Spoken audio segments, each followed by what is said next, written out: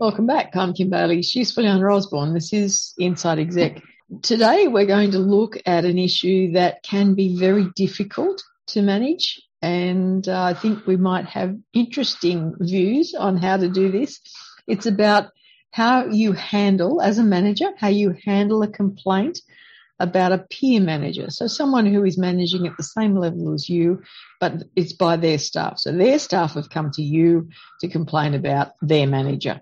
And how do you handle that complaint? Firstly, I would hope that in an organisation of any size where you're talking about this sort of level of interaction, that there is some process that you can follow, that there is some process for the staff, and that there is some process for you as well as the peer manager.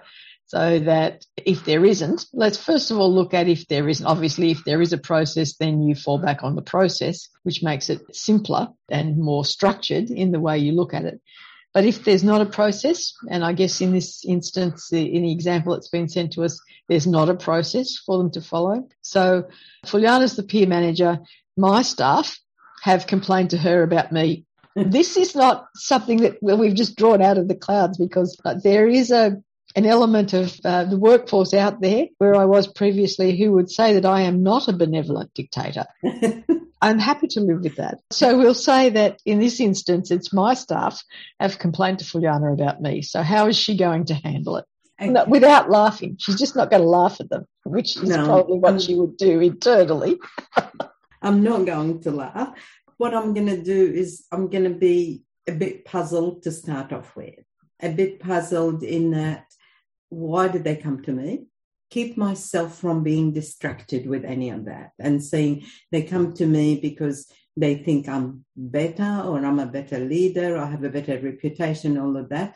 Don't go there. That's rubbish. I'll park it. The other thing is say, oh gosh, I don't want to be involved in this, and I can deal with that. I've got my own problems.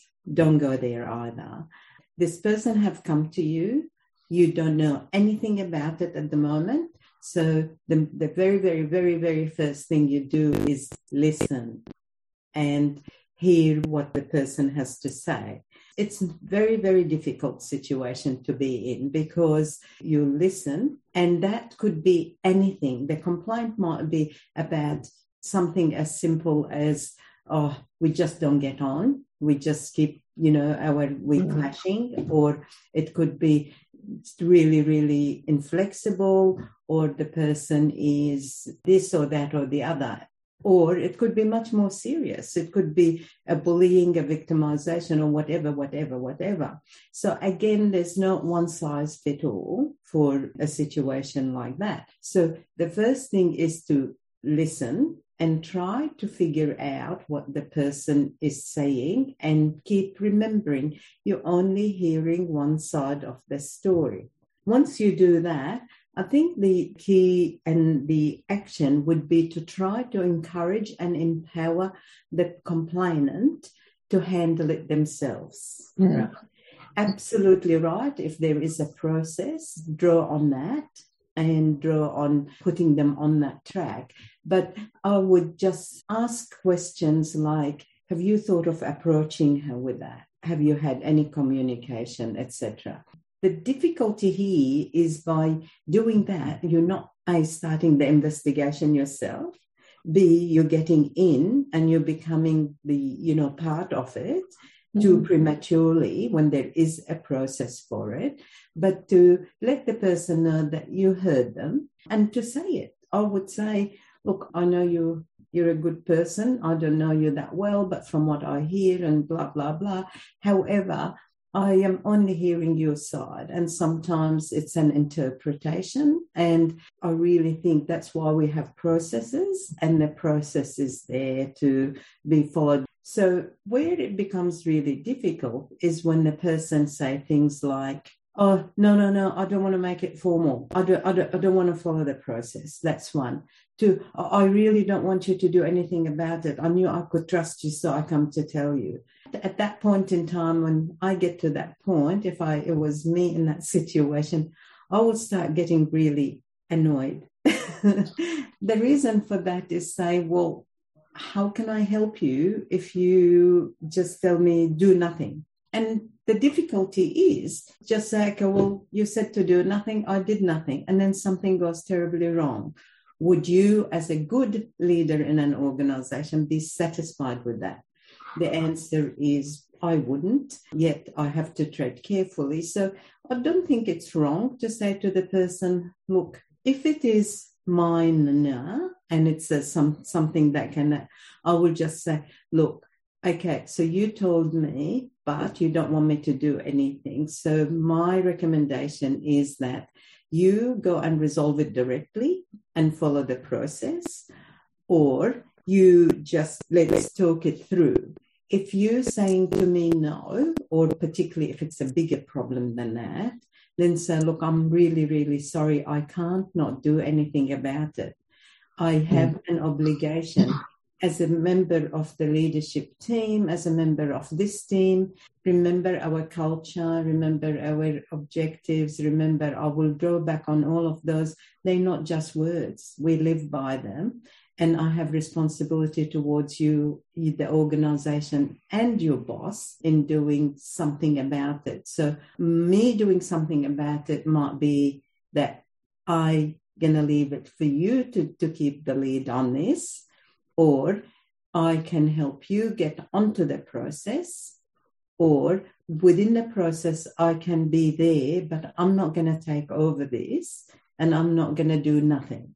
It's all the other things in between. I think that probably the steps in the process are the practical things that we can talk about. So first and foremost, that right at the start when this person comes to you, to have the two questions that say, why are you coming to me? What are you expecting that I will do about this? And as a result of that, make it clear that you're going to record, or keep notes of the discussion, because you've got to have something that records the interaction that you've had in the event that you do need to do other things later on. So it's not about, well, let's just sit down and have a chat first. It's action. It's formal action in that someone has come outside of their work environment to another work environment to talk to you. So you do need to put some structure around it. And the structure protects everybody from misinterpretation, from forgotten bits of information, from straying from the path of a step-by-step process to resolve whatever it is that is the problem. So those two questions first, and making sure that everyone is aware in the situation that you will be taking notes and you will be keeping a record of it. If they say, I don't want to do anything, I just want to talk to you about it, well, then you go down the path of why me. If you're not expecting me to do anything about it, you're taking up this time out of your work day as well as my work day. What is the end result that you're looking for out of this? Is it just that you wanted to talk to someone? So if you just wanted to talk to someone, do you not have a mentor in this organisation? And if you don't have a mentor in this organisation, have you thought about getting a mentor either in the organisation or outside the organisation where these sorts of issues can be discussed independently? Because basically if you're coming to me outside of your own work environment, what you're looking for is someone independent to help you think about this situation. And that's what a mentor is for. And it doesn't have to be paid. It doesn't have to be anything too structured, but perhaps what you need in terms of your work environment and managing yourself in your work environment is a mentor relationship with someone. And while you're in that situation too, if you realize maybe the process is non-existent or the process is not clear or not communicated, whatever, then you can, with total respect to confidentiality and without referring to that situation, you have responsibility as a leader to actually contribute to improving that, to say, look, I was thinking about that, maybe it'd be easier, or maybe at the next training we should really highlight or, contribute to make that more visible and more clear, the process. And if it's non-existent, then get one in. Make it happen. Then if you're in a situation where you're the person who has built up the courage to go and talk to someone outside of your work environment about this situation, and they say to you, why did you come to me? And you haven't thought about that. That's something that you needed to have done. It's not just about finding the right person and the willing ear and going there and doing the what we used to call the DOS dump, just downloading everything that's in your head. You do need to be structured. If you're the one that wants to make the complaint, you also need to be structured about the situation, what your concerns are, what you think the resolution is. Don't just go to someone with a problem.